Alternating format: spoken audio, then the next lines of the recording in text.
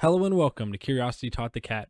I'm Jack, and today we're going to be doing things a little bit differently. I threw this idea out there last time on the last episode about the morning gecko, about having my partner here as my second person talking, but she's coming in completely blind. She only knows the name of the animal that we are talking about, but she doesn't know what it looks like or know anything about it. So say hello, Adelia. Hello, Adelia. All right, so we're going to be going over the pato today. That's what we're going to be potato. talking. Yes, of course. I have the slideshow starting, so if you want to start seeing what it looks like while we get started. So the pato, and I know you like the scientific names when I'm talking about them. Yes. So the scientific name is the Parodicticus pato. The Parodicticus pato. It doesn't really have any nicknames. He's so cute. They are very precious. As for where they are found, little ears. their ears are tiny compared to their body, but we'll talk about that when we talk about what it looks like. So it stretches across equatorial Africa in tropical rainforest from Gambia and Senegal to western Kenya.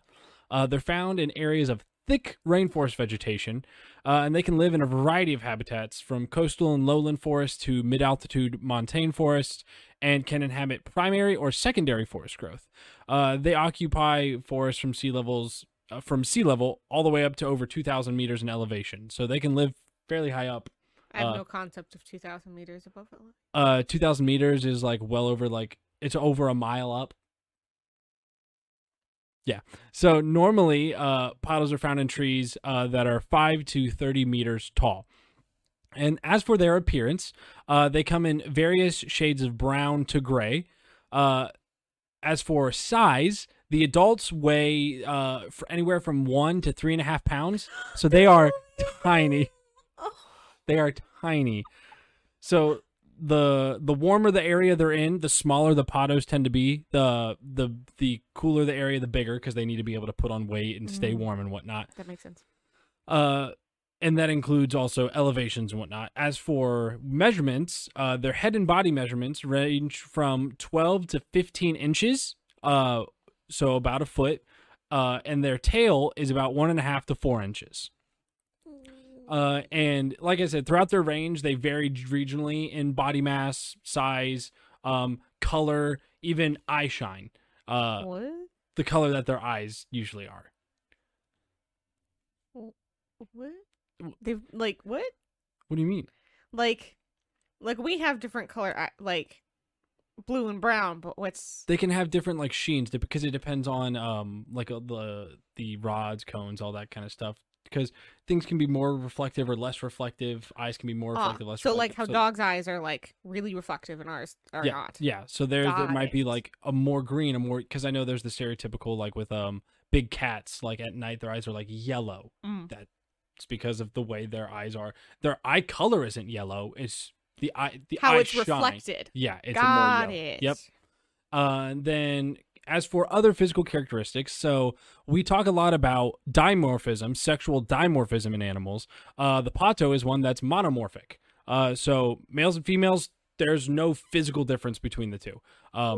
They are a sexually monomorphic species. So they have long, slender bodies and limbs with forelimbs and hind limbs of nearly equal length. So usually on this type of animal, you usually see arms might be longer, legs might be longer. This one, it's all about the same. So like Hercules. Yes. So like a dog. Yes. Whereas, because it's more of almost like a primate lemur type thing, where you usually would see a difference in the length of limbs and whatnot. So they got a moist nose, a dental comb, and a toilet claw. What? Yes, a toilet claw. So with the exception of the sharpened Is that the toilet poop claw. scraper? It's something similar. I think I will get into more about all the different things that they have. I'll elaborate more. He didn't tell me the structure of this. With the exception of the sharpened toilet claw on the reduced second digit of the hind feet, all other nails are flattened. So their index finger is vestigial. And if you don't know what vestigial is, I don't think we've come across this at all on an episode, which I'm surprised. Vestigial means it's no longer necessary. They don't really use it anymore. So it's evolutionary. It's still there. Like our appendix. Yes, like an appendix. It's still there, but we don't really need it. So their index finger, they don't really need it, but it's still there. The reduced second digits on the hands and feet and the opposable pollex and hallux. What? So because they're all kind of like hand-like, pollex are more handy, hallux Are they like more, raccoons? more like monkeys and apes. Where it's everything kind of looks like a hand, but two of them are very clearly feet, two of them are very clearly hands. But there's some, but the pollex and hallux are just scientific terms for them. They have an excellent grip on tree supports. They are arboreal creatures. They live in trees, so they got to have like the hand-like appendages to help grip and climb. So some other adaptations for their prolonged grip include highly flexible wrist and ankle joints, and the presence of vascular bundles in the limb vessels that allow blood circulation to contracted muscles while the animal is immobile.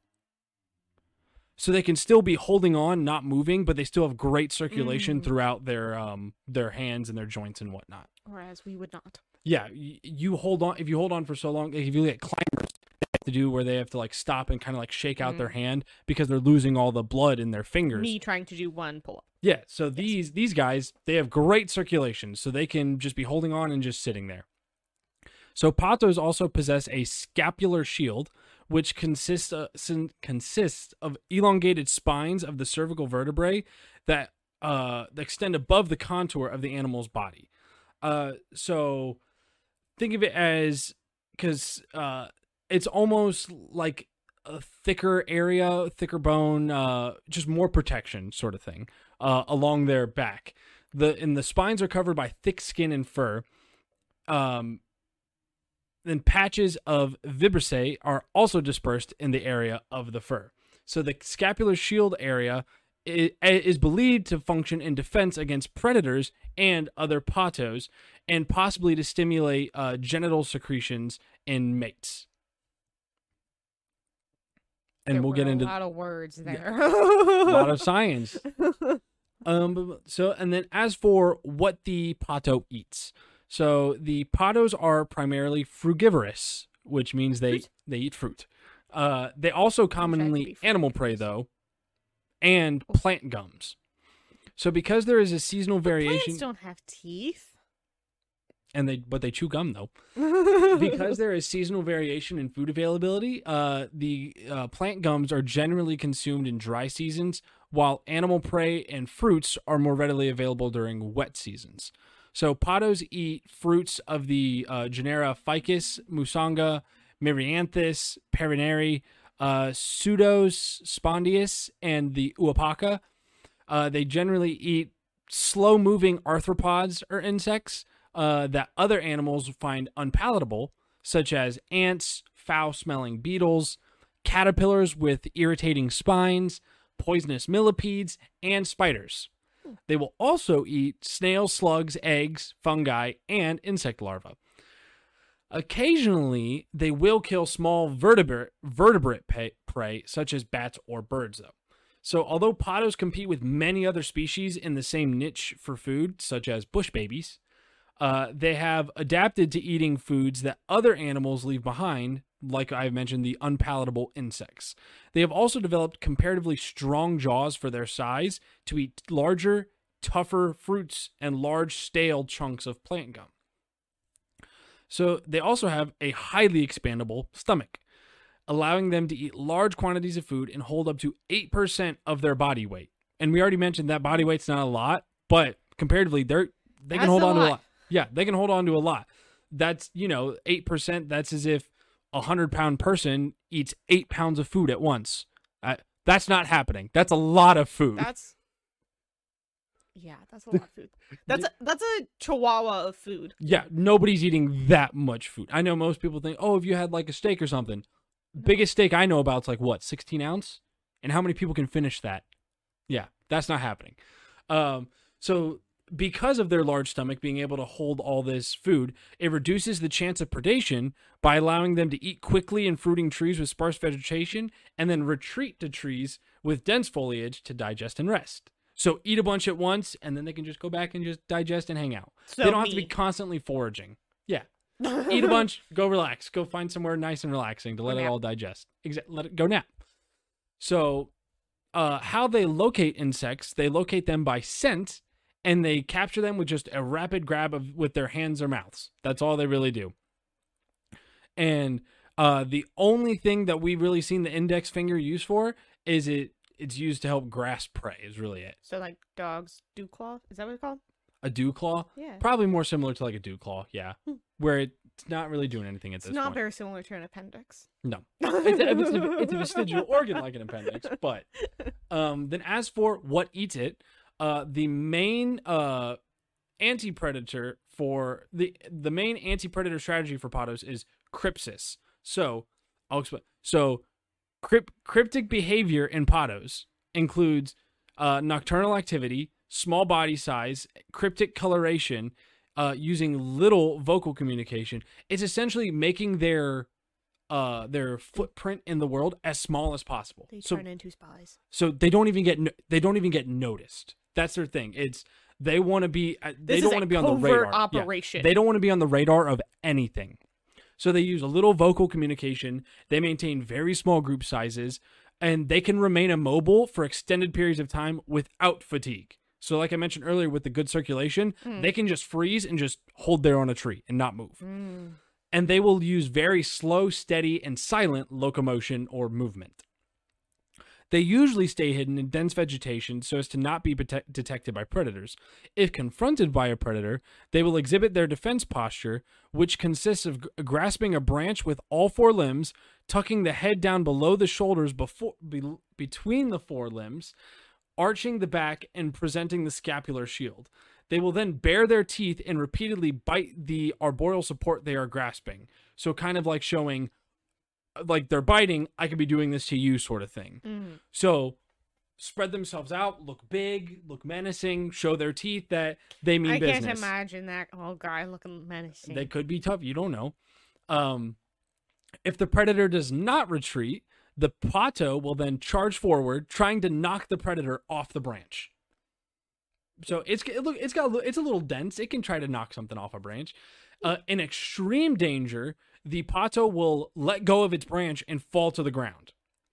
It is one of the few nocturnal prosimians that do not use leaping to escape from predators. What's a prosimian? Like lemurs. Ah. You know, lemurs, they usually kind of like jump, or they kind of like, they're very acrobatic. Patos are not.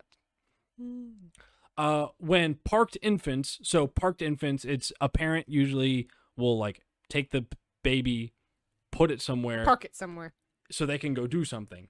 So when parked infants are left alone by their mothers, the mother will apply a salivary liquid to her offspring by grooming it with her tooth comb. And then this liquid applied to the infants repels predators. And it is thought that it may possess some kind of toxin. This toxic or noxious secretion may also be used to protect adults from predation. And then some known predators of the pato are African palm civets, or a type of cat. Yeah. And although these civets are primarily frugivorous, but they will eat patos. It's probably a situation where anything bigger than a pato and can get in the trees is going to try to eat it. It's the main known predator of the patos is the African palm civet. And then as for mating, so males have home ranges that overlap those of several females. So you have one male with several females in the area, which usually suggests that they are polygynous. They will, one male will mate with as many females as he can. When things want to eat them. Yes, we need to just pump out numbers. That is the main source of keeping our population going, is pump out babies. When male and female patos meet, they perform courting rituals that involve licking, mutual grooming with their claws and teeth, and scent marking each other. These rituals are usually performed while both are hanging upside down from a branch. And breeding season varies with regions in patos. So patos from the central part of their range give birth between August and January, so that the time of greatest fruit abundance occurs during the weaning of their babies. Got it. Yeah, so when the babies are finally starting to get off the milk, there's a bunch of fruit out there for them to get. How many babies do they have? So I was just about to get there. So the average gestation period is about 197 days. So 6.5 months, Okay. around 6.5 months. Average number I of feel like offspring. that's a long time for such a little animal. Well, because Julie and I have talked about this. The longer a thing is in the womb, the Mhm. more time it has to develop. So Mm. that's why you'll see something like elephants. Mhm. Baby elephants spend like 18 months in the womb, but when they come out, they're good. They're like Oh. ready to go. I thought it was just because they were big. Well, that and the longer you're in Yeah. something like I guess another one would be like a kangaroo. Mhm. Joeys are come out like Mm-hmm. or they're birthed. They're like barely a thing. They're a little. And then they got put in the pouch. But they immediately go in the pouch because that gestation period is so little. They need time after birth to get ready. So these ones, 6.5 months, they're get them as they're pretty prepared. ready to go. Yeah. So because we'll get into the average number of offspring is 1. So the 6.5 months of being pregnant, the range of the weaning age Mhm. is about 120 to 180 days. So 6.5 months in the womb, and then 4 to 6 months, they're already not being weaned. They're already eating fruit. Mm. So fairly quickly. Mhm. And then the range time for independence, so when they finally go out on their own, is 6 to 8 months. So they're out pretty quickly, or relatively quickly, especially when compared to their average lifespan, which is 22 years. They live such a long time. The thing that doesn't help that is how much of that average is captivity. Obviously, captive ones are going to live longer. Ones in the wild are usually lower. Are they a common captive animal? No, like zoos and whatnot, or like research. But are they a common Yeah, zoo animal? I don't know if these ones are considered common zoo animals. Because I had never heard of him. I haven't either. So they're probably not common zoo animals.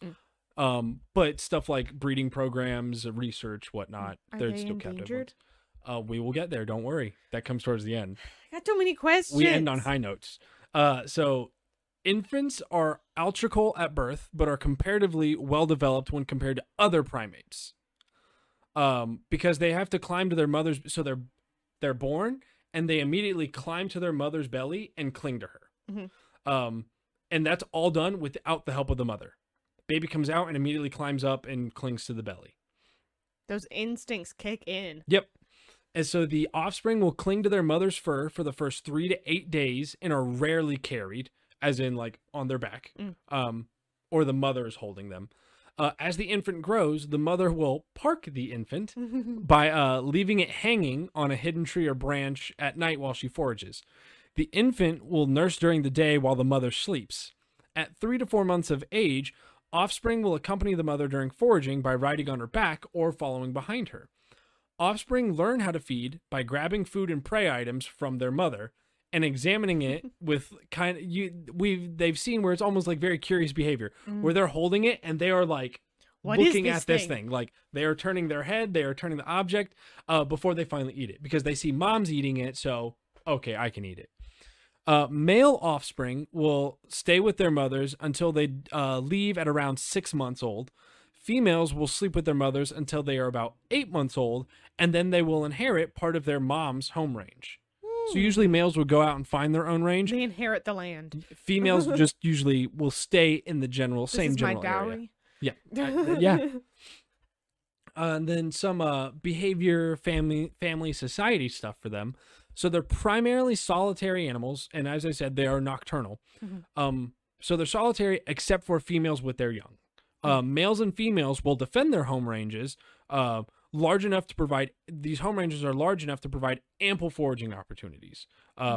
Female home ranges must be large enough to support the female and her young, and they are generally 6 to 9 hectares in size. And males defend larger home ranges in order to overlap with those of several females. So I said the females are 6 to 9 hectares. Males are 9 to 40 hectares. Ooh. They are significantly bigger. Yeah, that's a difference. So both males and females will aggressively defend their territories against same-sex conspecifics. So against other patos. Their range is their range. The population densities have been estimated at 8 to 10 patos per square kilometer. So fairly dense, but they're small enough to where they can spread out a bit. And then as for some communication they do, They use chemical cues extensively to communicate. They leave urine trails and secretions from glands under their tail on branches to mark territory and communicate information on their reproductive state. They use a toxic or noxious glandular secretion to deter predators, which we talked about. And the potos have a distinct odor that some observers have called curry-like. So they kind of smell like curry. They have several vocalizations, the most common being a female contact call to young. That sounds like maybe you want to try. It's spelled PSIC. Yeah, that's the most common. That's the most common call that a female will usually do to her young. And potos have excellent vision in low light in order to navigate and find food at night. So that's primarily operations. So that's primarily what they're working on is smell and sight are their biggest things. If you look at the pictures, their ears are not very big. They're not relying on hearing as much. It's going to be sight and smell mainly for them. Yes, that's little ears. Little babies. And then as for population size, they are not endangered. Ah, yeah. So on the IUCN, which you may not know is like the worldwide official like species thing. That's where we get the official like endangered, all that kind of stuff. So least concern is their population thing. So usually the scale will go not evaluated. So the IUCN just hasn't even looked into it. They don't know. Insufficient data, so they've looked into it, but they don't have enough data to know, then least concern. So we're not really worried about it. It is not a species that we're going to put active resources towards because we're not really worried about it. Some threats they face, though, as almost every animal we've talked about, it's going to be deforestation and human hunting. Those are going to be some of the biggest. With predation, like other predators, we don't see it as much just because they're pretty good at what they do. But yeah, deforestation is probably the biggest threat towards potos, which is the case with a lot of these animals that we talk about. There are a few studies that have effectively documented poto population size. Potos and other nocturnal prosimians are impacted more severely than other arboreal primates by deforestation and human development because forests are usually cleared during the day while the potos are asleep in the trees. So that's why nocturnal ones get affected more because they don't even know what's going on. They don't have a chance to get anywhere. And due to their slow locomotion and tendency to freeze when threatened, they are easily burned or chopped down with the trees, sadly. No! It's awful. Like it truly is. I wish save the potos. Save them all. Stop deforestation that's probably one of the biggest takeaways out of all the episodes is just like stop pollution, stop deforestation. Those are always the biggest takeaways with this section.